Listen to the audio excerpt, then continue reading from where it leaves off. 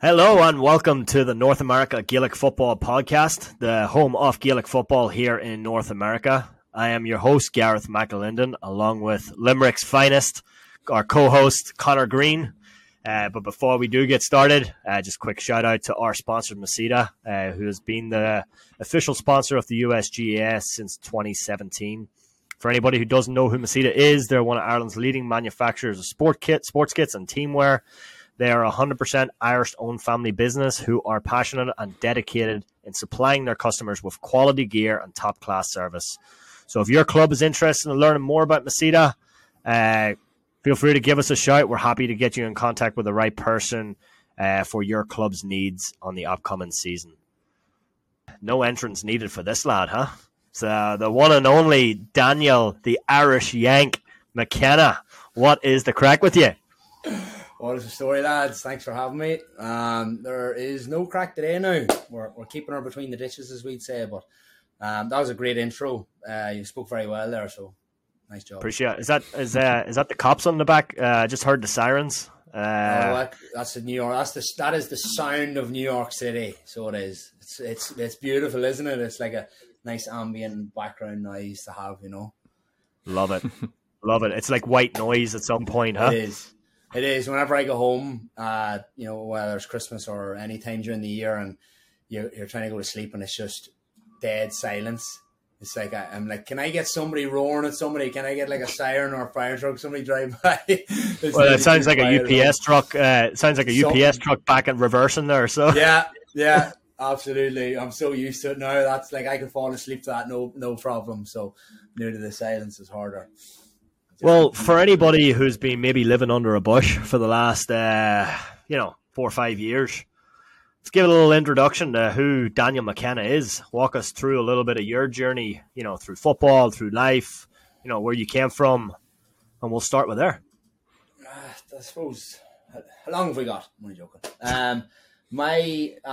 Daniel McKenna, obviously, is my name, but most people know me as Yankee, or the Irish Yank over here. I'm in New York City. I'm just entered my 7th year here, which is wild to think about because I said I was only going to come over here for a year, and 7 years later we're still here. But it's going well. I used to be an electrician, and then I transitioned to fitness 2018 into 2019. So about 4 or 5 years now into the fitness journey, and it's going very well. Wouldn't change it for the world.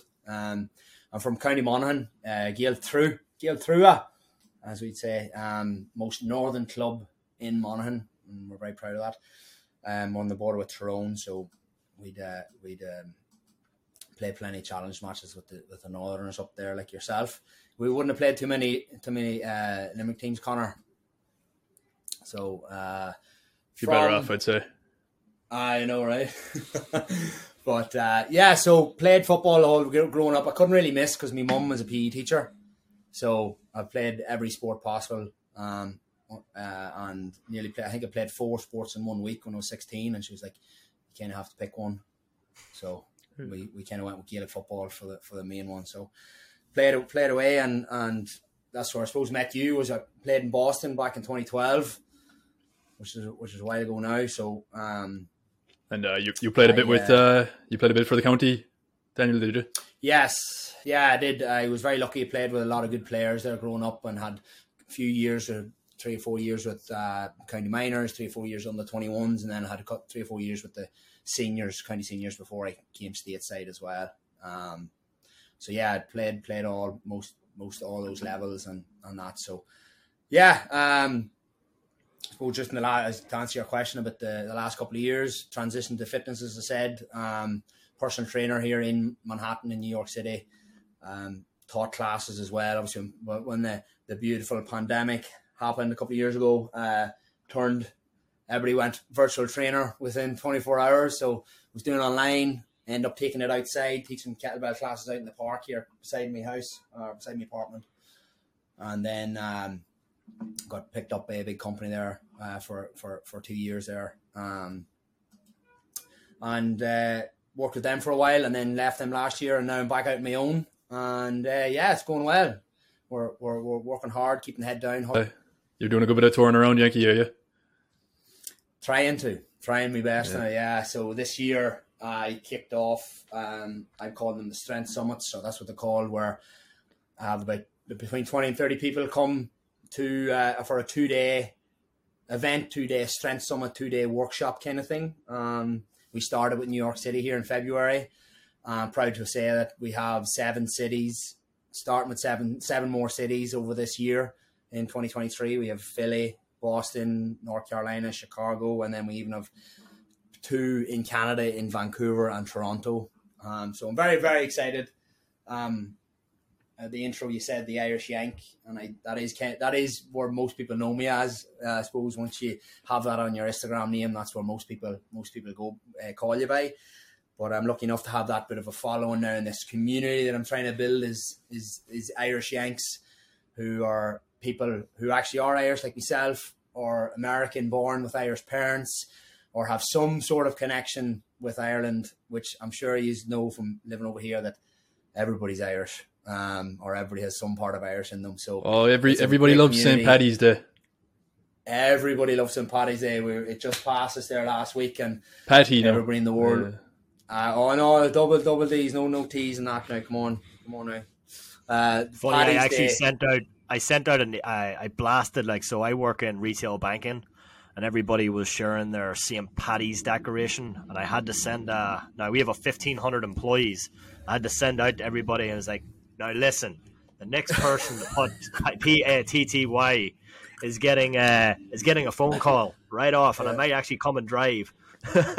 Yeah. No, it has to be said every year.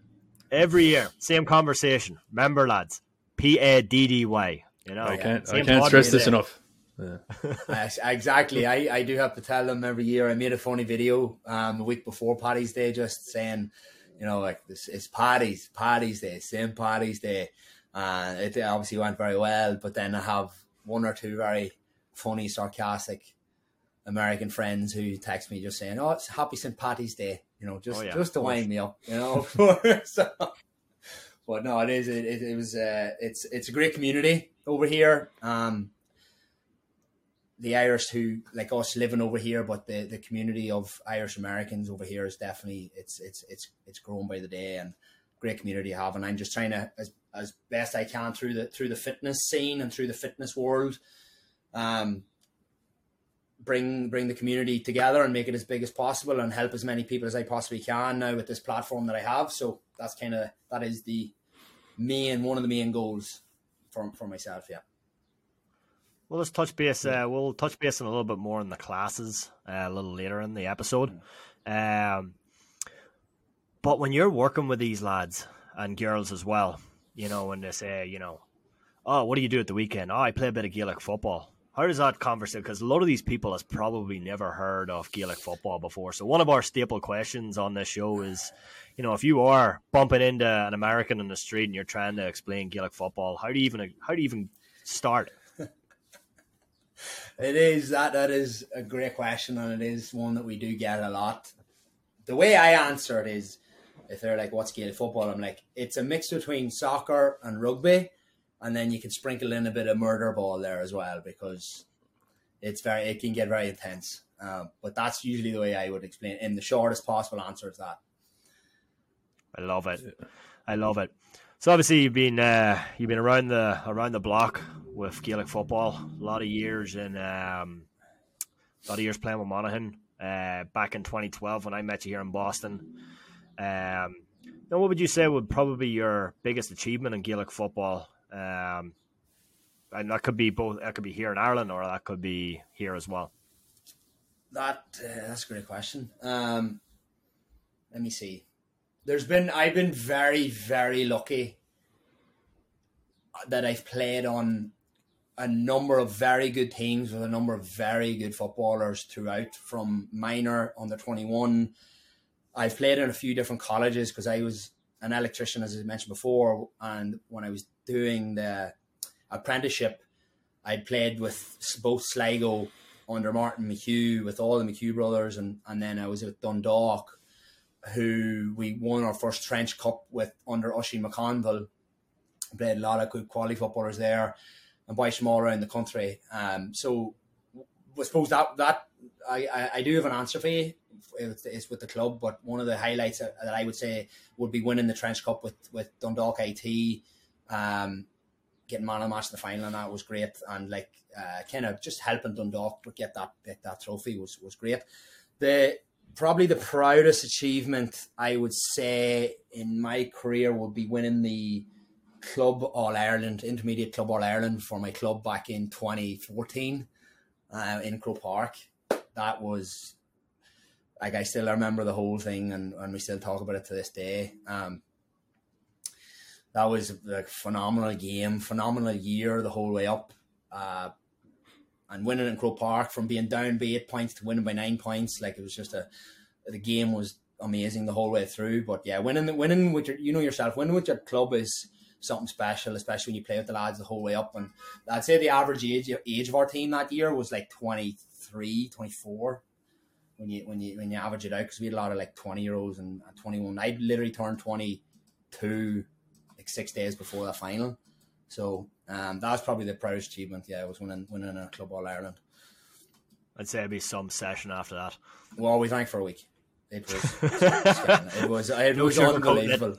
No sugarcoating. I'm not going into too much detail now, but like the crack that was had for a week straight was unbelievable. The story, obviously, we have great stories about the day and the football match, but like the stories for the week after were unreal. Some crack. Those are the most memorable moments. You know, those celebration, that feeling of, you know.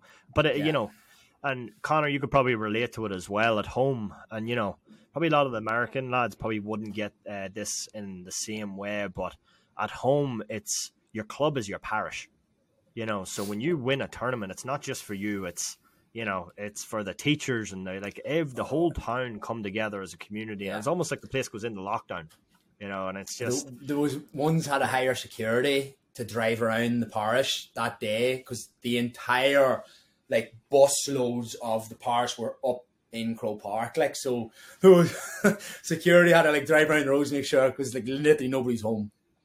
So it's almost like when Shane Lowry won the British Open and they locked down awfully for about three days. That's right.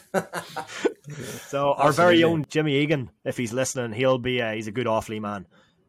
He would know more about that. Probably one of the towns there where it was probably one pub, couple of shops, and the place was just packed.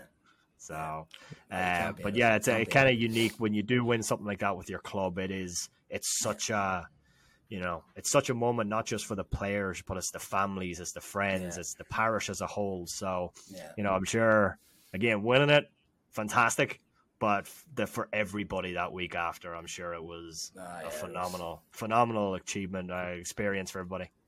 Great time was had by all, I will say that. Oh yeah. So you obviously played in Boston for a while. Now you're playing in New York. What are the main differences now for someone who doesn't know between New York and the USGA? I would say also I do have to mention I played with the Wolf Tones in Chicago in 2016 before I came to New York. So I've been to the three cities. Boston in 2012 with the McKenna. That was one of the best summers I've ever had. That was unbelievable. And then I was in Chicago in 2016, played with Wolf Tones, another unbelievable summer. And again, I'd only went out for 6 weeks, ended up staying for 6 months. So I was loving it. I didn't want to go home. Just didn't want to go home. It was unbelievable. And then I went home for Christmas, and instead of coming back to Chicago, I came to New York, and I'm here ever since. So I think I have a good enough experience with three cities and that. But if I was to name differences between those three, well, the biggest one is obviously New York has an AstroTurf field compared to grass field in both Boston and Chicago. Chicago or Boston 13 aside. Jared, am I right saying that? Whereas New York has 15. I think it's pretty similar on like the amount of teams that are in the league and the championship and the way it works. Obviously, New York is its own club or own competition. with the Irish team coming out from Ireland for the start of the championship, whereas Boston, Chicago go to the North American and stuff like that. But those would be the biggest differences, I would say. How do you find 13-a-side versus 15-a-side now? Well, personally, I loved it because I was an inside forward, and the amount of room that you had in front of you, that's pretty much how we won the All-Ireland that time with the club, was just kick the ball in. We had two men inside, just kick the ball in anywhere, just put it on the outside, away we go. So I didn't mind it. I loved it. And obviously the good weather, solid or dry field, plenty of room. So I personally loved it. I didn't mind it at all. Might be a wee bit more different now, but you might have seen there was an article on the internet there. Crossmaglen were actually vouching for 13-a-side football, that it could save the attacking principles.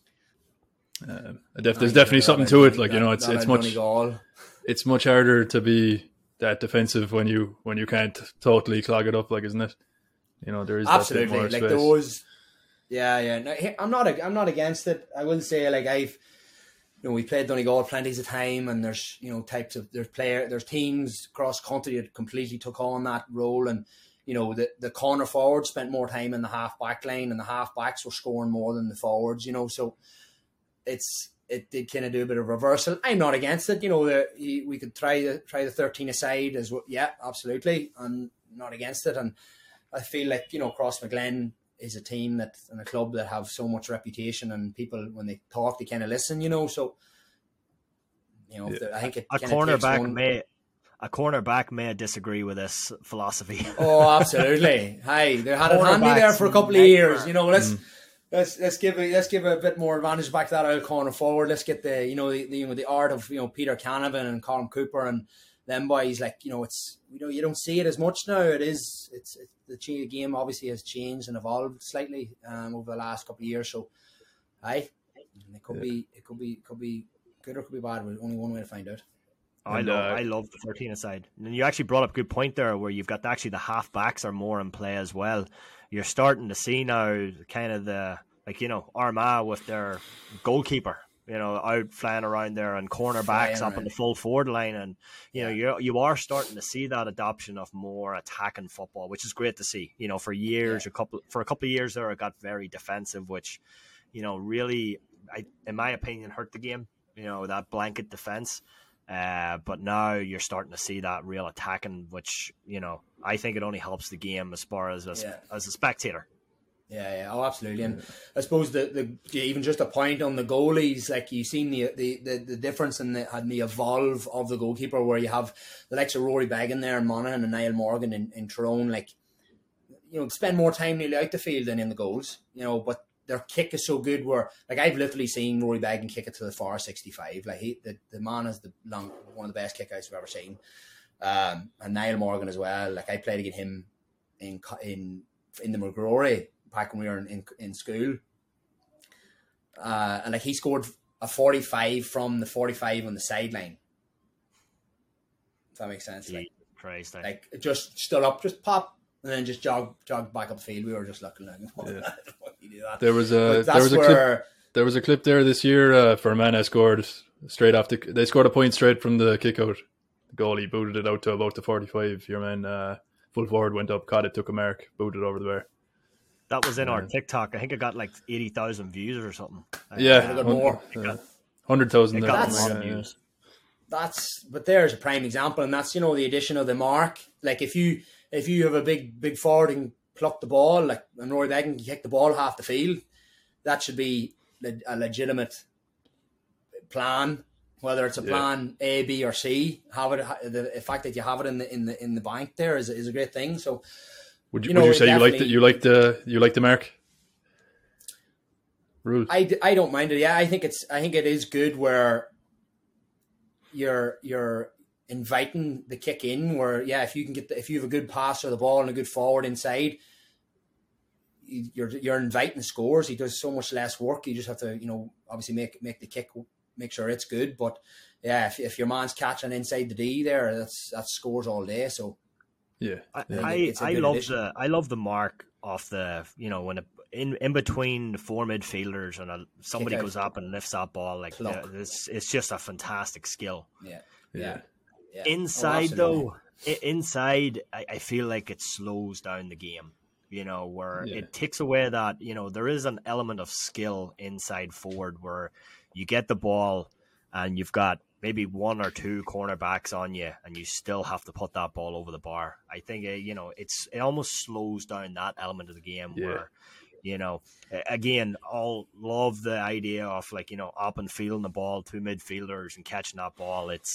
What a skill. But in the inside, I can see the argument where if somebody was like, take it out from the inside of the 45. Yankee, you might agree. You're just smiling there because it's like he is the inside forward. He wants the easy score. I was like, you're talking with two men on you and you're having to roast them and kick it over the bar from the 45 again, the wind with long grass and in the rain. I've had to do that in my lifetime. So that's well used to it. And that's I agree with you. I do agree that it might slow it down a bit, but. With the attacking mark, it's like when it's used the way it's supposed to, kind of, it looks great. But then you see every now and again there, what's the rule? The ball has to travel 20 meters, but it can be diagonal.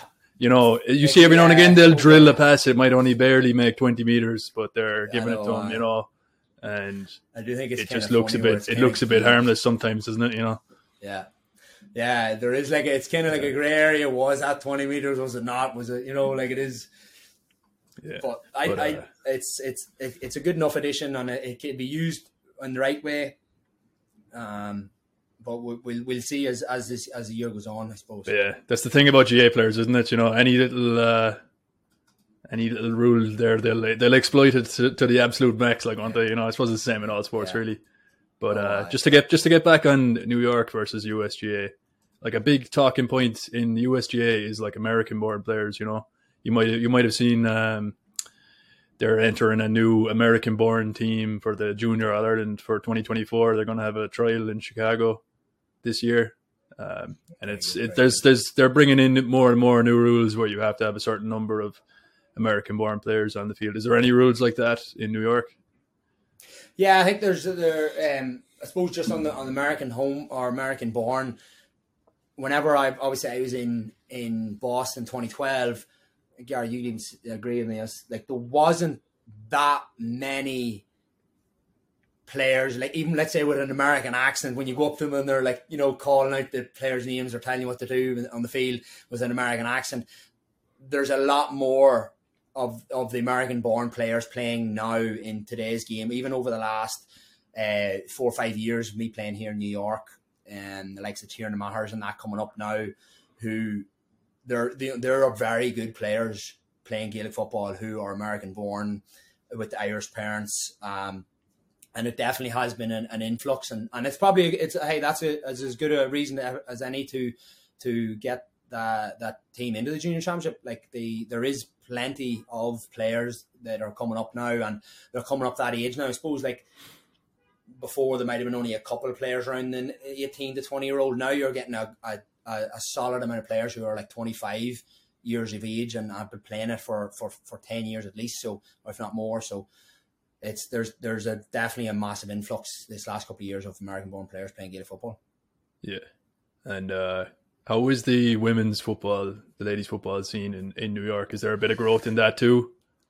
Massive. So I had a good conversation with Amy Brett there. Shout out to Amy Brett. She is mastermind of one of the masterminds behind most of the ladies Gaelic football here in New York City. Works like a Trojan, so she does. But to quote her, they have there's over 1,000 ladies registered. There's so many ladies footballers that are playing here in New York, and that on O'Donovan Ross's team, they have nearly 60 players on their team alone. So they have two teams playing in the league. So the ladies football is definitely booming here in New York, and I think it is the same for most of the cities. Even just fitness in general, the ladies they really do they work hard and look after themselves, and no difference with the Gaelic footballers here. And they're serious crack too. They love the Gaelic football just as much for the crack, never mind actually playing it. But there is a massive influx of ladies playing here in the city, and it's great to see. It's great to see. Yeah, we've got three or four new teams there in the northeast this year. When there was only maybe 3 or 4 to begin with. So it's great to see. It's great to see a bit of growth there. 5 or 6 for senior and intermediate here, or senior and junior. I think that they play together in the league, and then they split for the championship. But it's definitely on the rise, and it's great to see. And I mean, the more teams, the better, and I think we had a conversation with Bernie Connaughton. He was saying it seems like the ladies pick it up a little quicker than the men, so, and it's a lot, I know camogie, you obviously have that element of skill with like almost like field hockey, but football is almost like an easier sport to pick up. And it's getting back to that. It's that community aspect, right? So it's one of the boys we talked to not long ago. It's 25% football, 75% crack. That's really what it is. That's a pretty much good statistic. And that's really what it is. And it's not just for the lads. Like the girls love it too. And if you've got a young couple who are both athletic, and it's like, well, there's somebody there. There's something there for both of us to do. And like you're two people, a couple going in there to a community, and it's like your extended family. There's nothing like the Gaelic football community probably the closest thing that comes with it is the rugby community, which I know they do all like the away games and stuff. But Gaelic football is, it's a hell of the GAA as a whole is a phenomenal community to be a part of. And on the crack part of it, like I guarantee you, if you asked, especially in New York, you asked like who goes harder, nearly all the fellas would say that the girls go, like they are bananas once they get going. Like, so they do train hard. I will say that they play hard, but like they do love a good session after it, and they are bananas. So, and if anybody disagrees with me, you're lying. They're all mental. Well, I mean, even look at the J1ers that come out for the summer. The girls that come out are just absolute. I used to work in the bar, and the girls used to come out and be brilliant crack. So they are. I can definitely see how the girls definitely go hard at it. And I know that's something we're talking about. Myself and Connor, we're part of now. Myself and him started the football team with the Worcester Fenians, and that's something we're going to be looking into in the near future for maybe getting the ladies team involved, because something for everybody.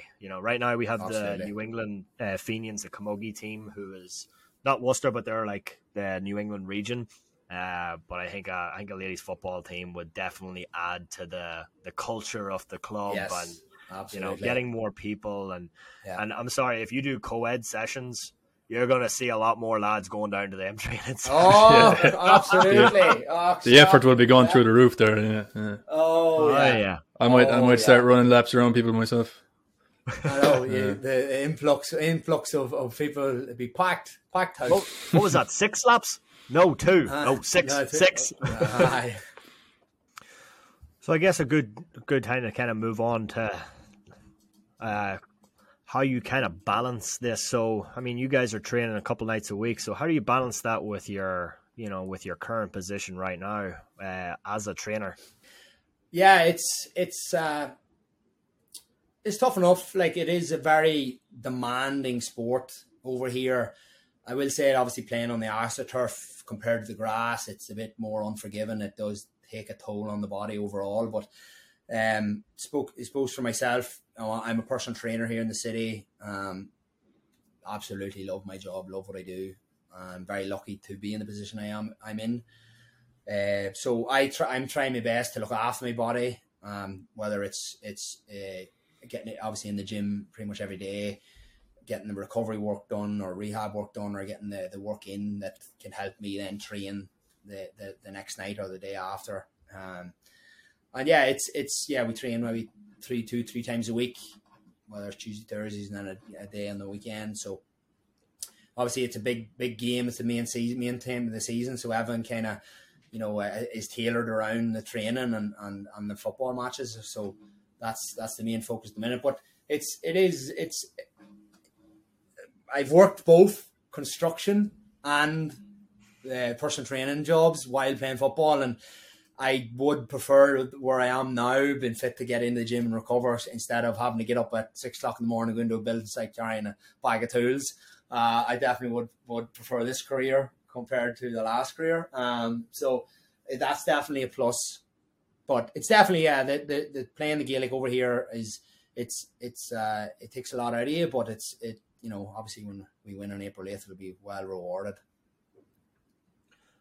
So, just on as far as training and Gaelic football, walk us through, if you can, a little, typical week. What a typical week looks like for you, as far as what are you training? Is there certain parts of the body? Is there certain weights versus aerobic? And before games as well. How does that typical week look like? Typical week for me, I have a couple of clients who I train two, three times a week in the middle of the day. So I have a lot of meetings and stuff and emails and stuff in the morning. Obviously, I have to look after the dog. He's my alarm clock, gets me up every day at 7 o'clock, nearly on the button, if not before it. So, taking him out, working on my my brand, my companies and stuff in the morning with emails, and getting Evan ready for my upcoming strength summits. Then into the gym, and I'd mostly train my clients and then take the time after to get my own gym work in, whether if it's, a bit of rehab or prehab, or getting a bit of legs work done, helping out the groins, the hamstrings and the glutes. And if it's the day after training, it'll be just trying to loosen up and get the blood flowing again. If it's getting the day before training, it's just that bit of prep work. Not too massively heavy at the minute. Obviously we're coming close to the game, so not massively heavy, but more like maybe higher intensity stuff and getting the body moving when I can. Then training 2-3 times a week, and trying to get recovery. And there's if I can get in the plunge pool or the sauna as well, is a great help. And then just I do think, as I'm getting a bit older now, I think the biggest thing, and this is what I would tell most of my clients, is sleep.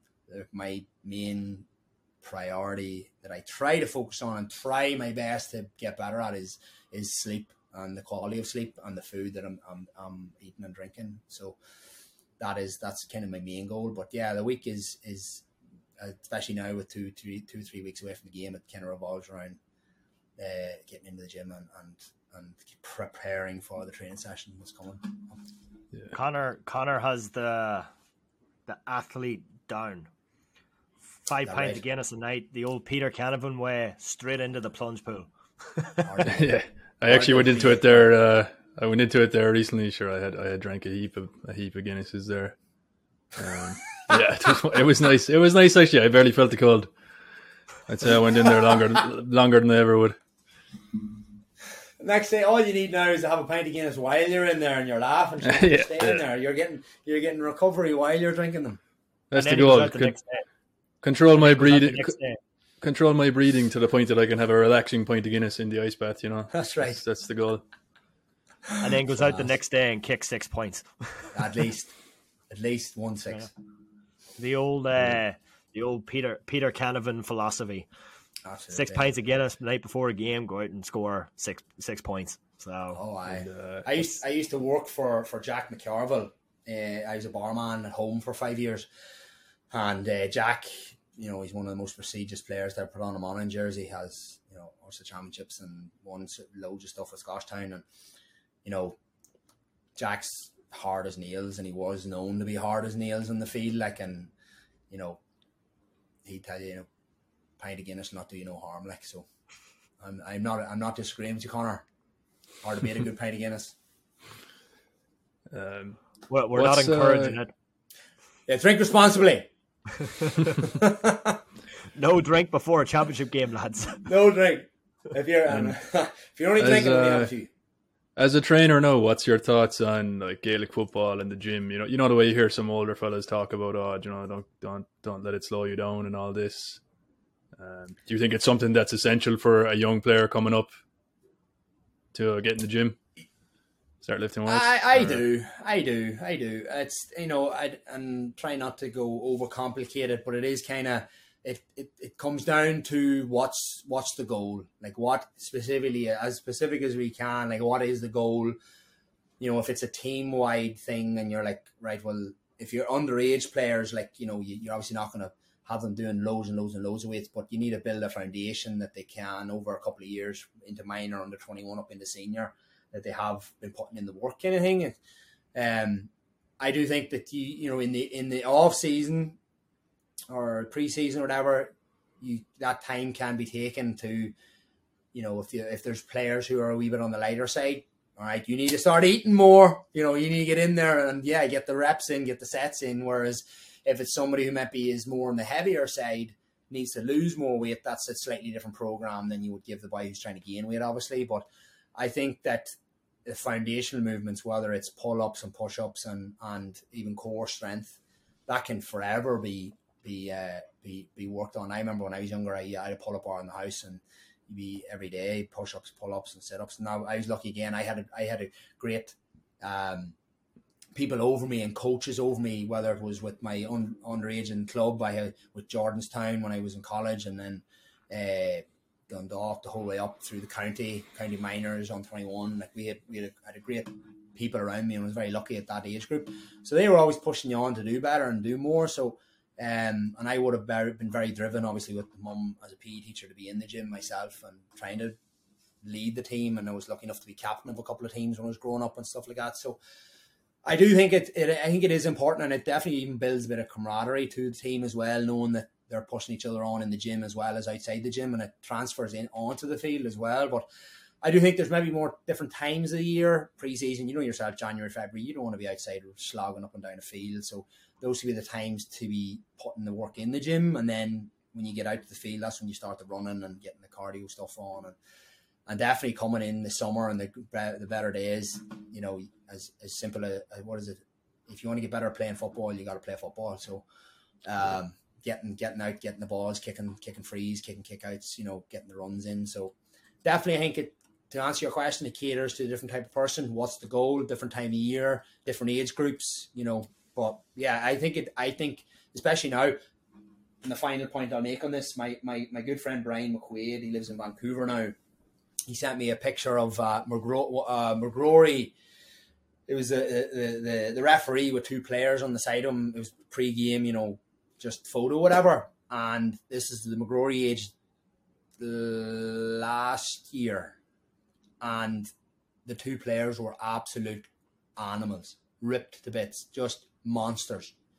And we're looking at that photo like that's not what we looked like when we were that age, 17, 18. Like, these boys are just brick shit houses. And we're like, that's, the difference even now compared to when we were growing up. I do think there's even a lot more people in the gym and putting in that work. And I suppose maybe social media might have a bit more of an impact with that part of it too. But I do think it's important, and I suppose that's where I'm looking to come in and help as many people as I can in the communities and the aspect and the following that I have now. So I do think it's important, Connor. Yeah. And do you have any plans to? Are New York doing the same kind of a setup as last year, where they went out and played Talton Cup? Would you have any plans on joining them to a trip to Ireland potentially? Or? You're the first person to ask me that now. Not gonna lie, it has, not against it.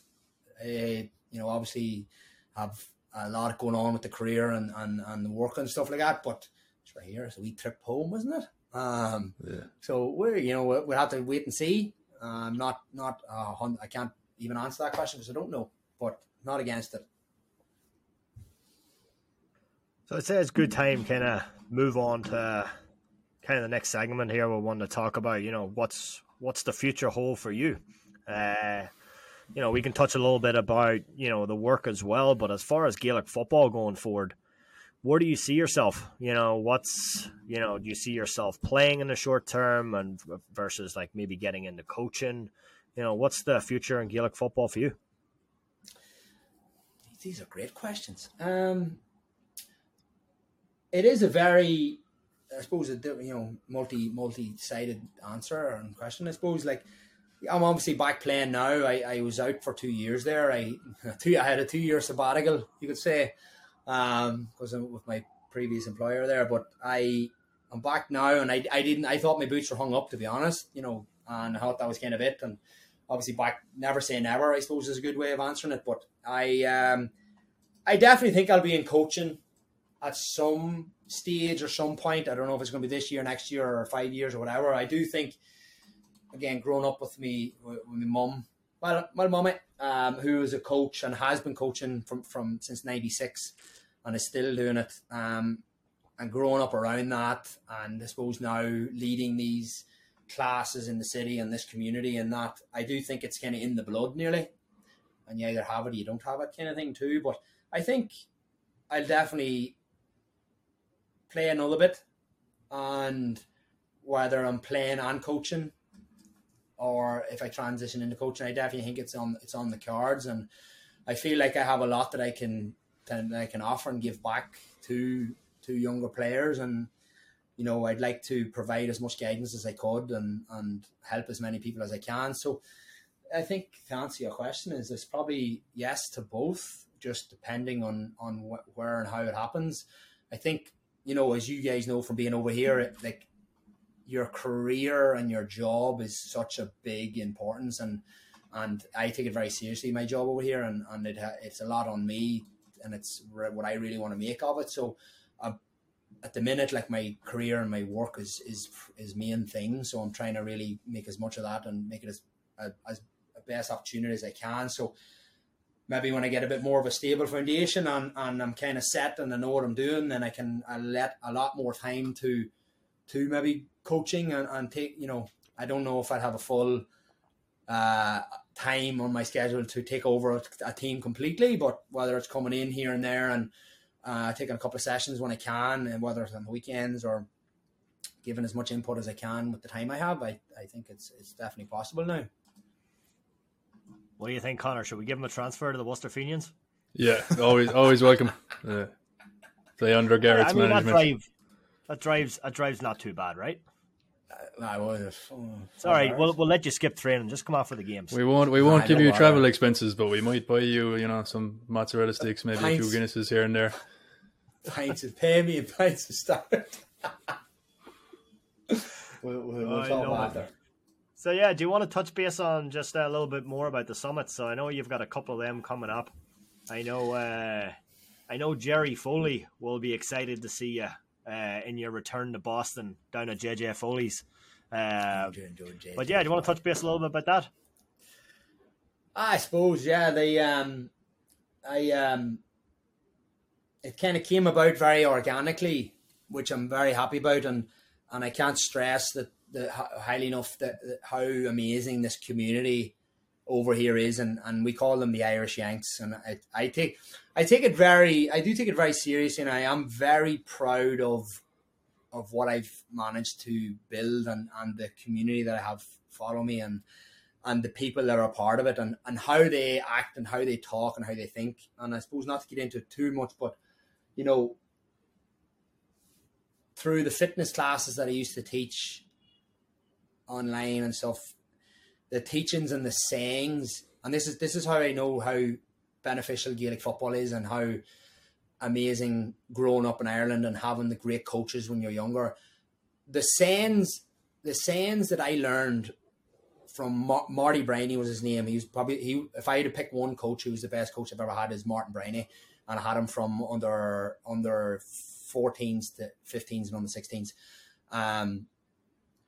And he had such an impact in my life when I was younger, that the sayings and stuff that he taught me, I would say it in my classes, and that transitioned to this community.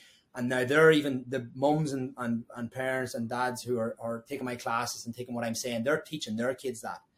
And the way in which they go about their daily lives and taking the workouts, and how they talk to themselves mentally, and how they look after themselves, and how they're showing them that they're stronger than they realize, and not quitting early. Like, I remember we were doing a run, it was like on a Saturday morning, and we were doing the shuttle runs, and you'd 10 of them in, and you had another 5 to do, and you're just bollocks. But he was like, I never forget it. He's like, if you quit early once, that's going to become a habit.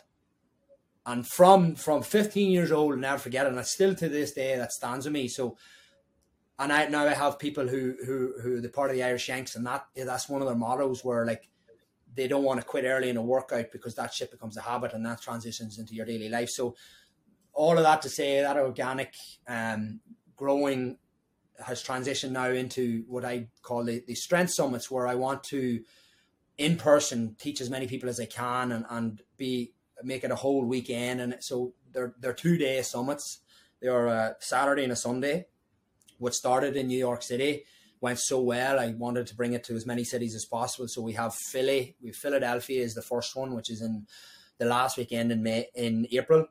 And then the following week, the first weekend in May, we're coming up to your town. We're coming up to Boston. And then we have North Carolina in June. We have Chicago in July. And then we have Vancouver in August, which I'm very excited about, and Toronto in September. And then the last one, or not the last one, I have one of the bigger ones, one of the ones I'm still working on, is Texas in October.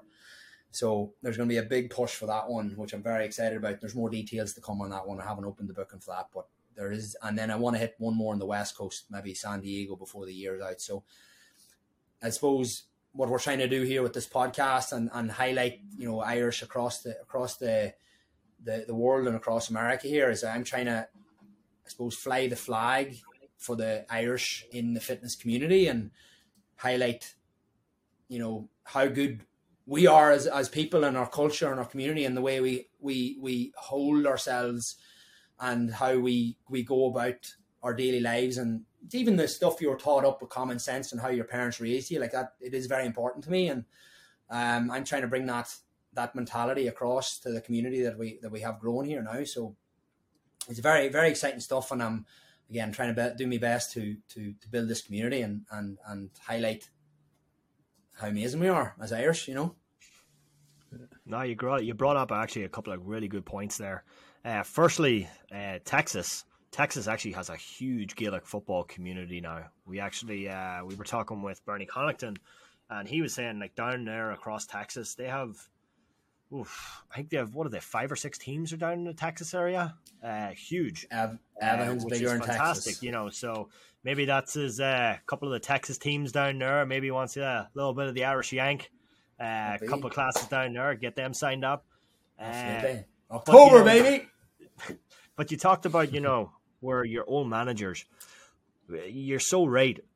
Growing up, some of the biggest life lessons you learn from Gaelic football and the Gaelic football community.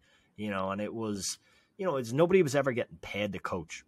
It was, it was your family members, it was your friends, and they deeply cared about, you and the club and, the things that I have learned throughout my life that I bring to my everyday life, hard work, dedication, being there for your teammates, being there for, for the community, for the club. Those are all things we learn, as a young lad joining a Gaelic football or even a soccer, whatever it was.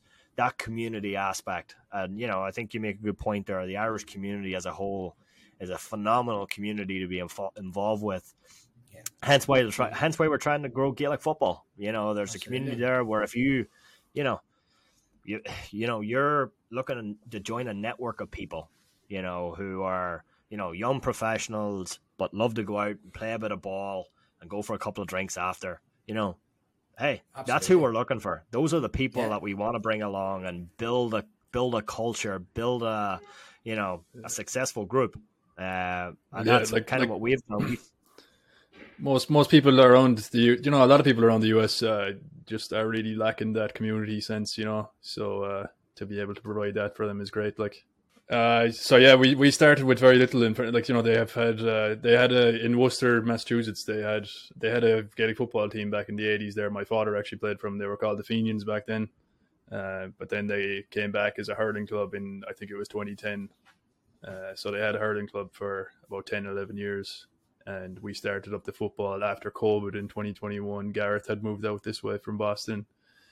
And there was really only 3 or 4 of us, but we've grown it an awful lot to the point that, the first year we were touch and go whether we'd even have a team or not. but we've really grown it to the point that we have a fairly big squad of players now. Never really looking for players on match day. We always have a pretty decent squad, and some of them have really picked it up and just absolutely love Gaelic football. GA Go subscriptions, watching every single league game pretty much. So it's great to be able to give people that community aspect that GA Gaelic football brings.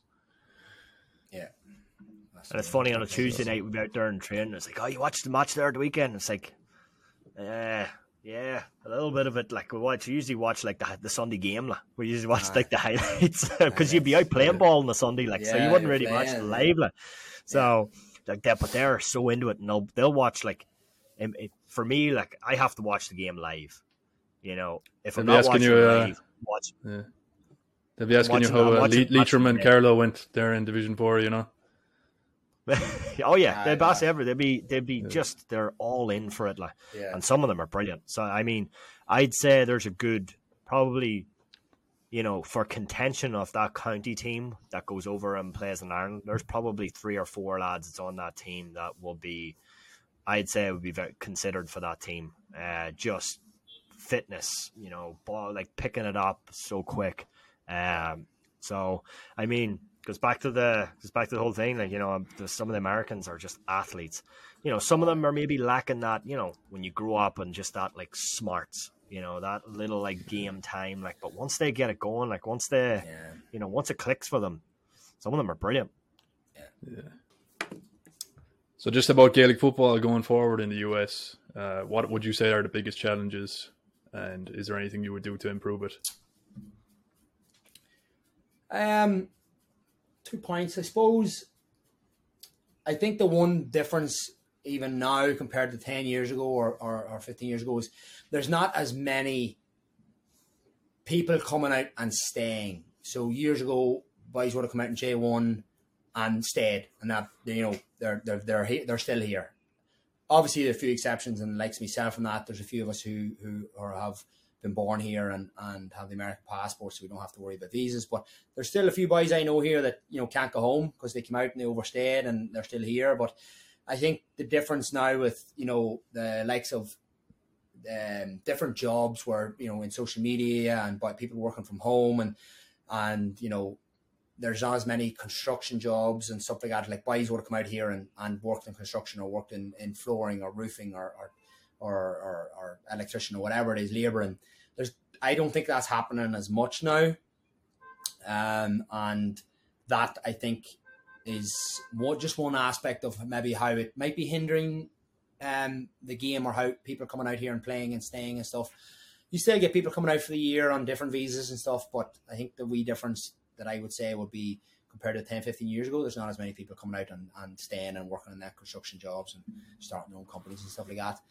I do think that the one of the better things maybe that's helping the game is that the younger generation, even my age group, is now on the boards or committees and in charge. So you have like a 30-year-old who is maybe a chairperson or a CEO or on the board making decisions, and it's not no harm, but like the older generation who've been out here for 40 or 50 years or 60, they're in their 60s, that they got the job, they were in charge, and they just haven't let anybody else been in charge, and they're making decisions where the everything has been updated and changing. And it's great to see the younger people that are in charge and kind of making these decisions that is helping the younger players that are playing the game. So the likes of Amy Brett there and Sophie Colligan and Bino and Johnny Glynn even there as well, and players, people like that are younger, and they're in charge now and making maybe better decisions for our age group. So I think that's probably a way in which it's helping the game. And then I suppose the last point is having these American born players making up half the team, and it's helping the game, and the fact that there's more players now, and you're not looking for players, and there's more teams and that you can play against and stuff. So I definitely think maybe in one way it's might be hindered by players not coming out, but you have those two other points that I think might be helping the game go forward. And then the likes of what you guys are doing and highlighting it and having this podcast and showing the world and through social media that the highlights of Gaelic football and how amazing it is and the community that it is and how much it's grown all over America, not just Boston, Chicago, New York, and how it is going to Denver and Texas and Delaware and all these cities. So I think it's evolving and I think it's growing, and I don't think it is, as McGregor said, I said this before, we're not here to take part, we're here to take over. So I think it's going in a good direction. Taking over Mexico City as well. Oh, everywhere, man. We're everywhere. Mexico City just started a Gaelic football team. Love it. I want to go to Mexico actually this summer, so we'll see. I might stop there. We're already petitioning Cancun tournament in January. Oh, stop the light. So you see the tournaments in Dubai and Abu Dhabi and Australia. I do think that's one thing America could pick up on is doing a sevens tournament or doing even 11-a-side tournament and making it over a weekend. I think if I was to say something, whoever's listening to this in New York and Boston and Chicago, I know we have the North American competition there, but I think of having a big weekend, whether it's a seven, like the Kilmacrud Sevens is a great example where, we actually got to the final of it in 2015. Kilmacrud beat us in the final, and we just went up for the crack and we end up getting to the final of it. But the day's crack that you have is unbelievable. So I think definitely, even if we picked a good weekend, whether it was Memorial Weekend or Labour Weekend or some big weekend here in the city and had a big tournament, I think it would be great for the community and for the building of camaraderie and teams and stuff and making a big weekend out of it. I think that could be a great way of bringing a bit of highlights to it. I think they have some of those tournaments, but I maybe publicized a little more, a lot more bigger clubs coming in there and having the different competitions. Like Connor's father was just out in Vegas for, what was it called? Knees That Crack tournament. Knees That Crack tournament, yeah. 64 years of age, he was. In Vegas. 64 years of age, he went out for the over 40s tournament in Vegas, and they won the B final or something. So not a bother to him. Fair play. Yeah, few more tournaments like that for the younger generation, I'd say, would be welcome. Absolutely, the crack is unreal. So I think it's even like Nashville, cities like that where you could say that has a draw, but make it so much where it's like a weekend away. Like how like sometimes some of the tournaments can be so serious, like where like obviously when you go to nationals it's serious. Right? Yeah. But if you go to a tournament there in Nashville, that's like a 2-day tournament, but you know what? Saturday, it's during the day and you get out at 6 and you go in and you have the crack and go to all the country bars. Like, that's the weekends the lads are going to remember and the girls are going to remember. Both of them. That's what you want. You have the women's team and the men's team going down and what is it? You lose your beer, you win your beer. It doesn't matter. So it's 25% ball, 75% crack. There you go. In the national final last year, there we played Charlotte, a club in Charlotte there, and they have a pretty strong women's setup too. I think they might have men's and women's hurling and football. But yeah, Jesus, the women on the sideline were absolutely heckling the shit out of us, like it was like playing a Premier League game or something, So, actually, there was a couple of gestures. There was a couple of gestures at the crowd, it was the first 15 minutes was a little back and forth, and I think there was one point go over as the old hand of the year, but it was brilliant crowd, and we were actually all staying in the same hotel together, but they had a serious support with them, and that's kind of the clubs you want to emulate, right? Yeah. Those are the ones you thrive to be, and fair play to them. They were great. What was the name of their club again? Was it? I think it's the Charlotte GA, right? Was it James Connolly's? I think it could have been James Connolly's. Fair play to them anyway. Yeah, but they were brilliant and a great community. And you know what? When we lost in the final, but you know what? Respect to them. After the game, we all went off and was like, you know what? It was great staying with us all weekend, and even on the bus on the way back, even the crack we were having with them. So, and that's sometimes losing shape, but when you lose to a team like that, that's doing it the right way, and you can see the progression, you can see the camaraderie. once it wears off, you kind of like, you know what, fair play. You know, he's deserved it. Yeah. So yeah, before we wrap up, I just want to say special thanks to Yankee there for coming on, and best of luck with the game coming up Saturday, 8th of April, New York versus Leitrim. Just want to say a big thanks to everyone who's listening out there. If you like this, please like, subscribe, follow, whatever you can do. Leave a comment. We greatly appreciate it. So thanks, and we'll talk to you Thanks next for time. having me, lads. Appreciate it, and best of luck with all your endeavours.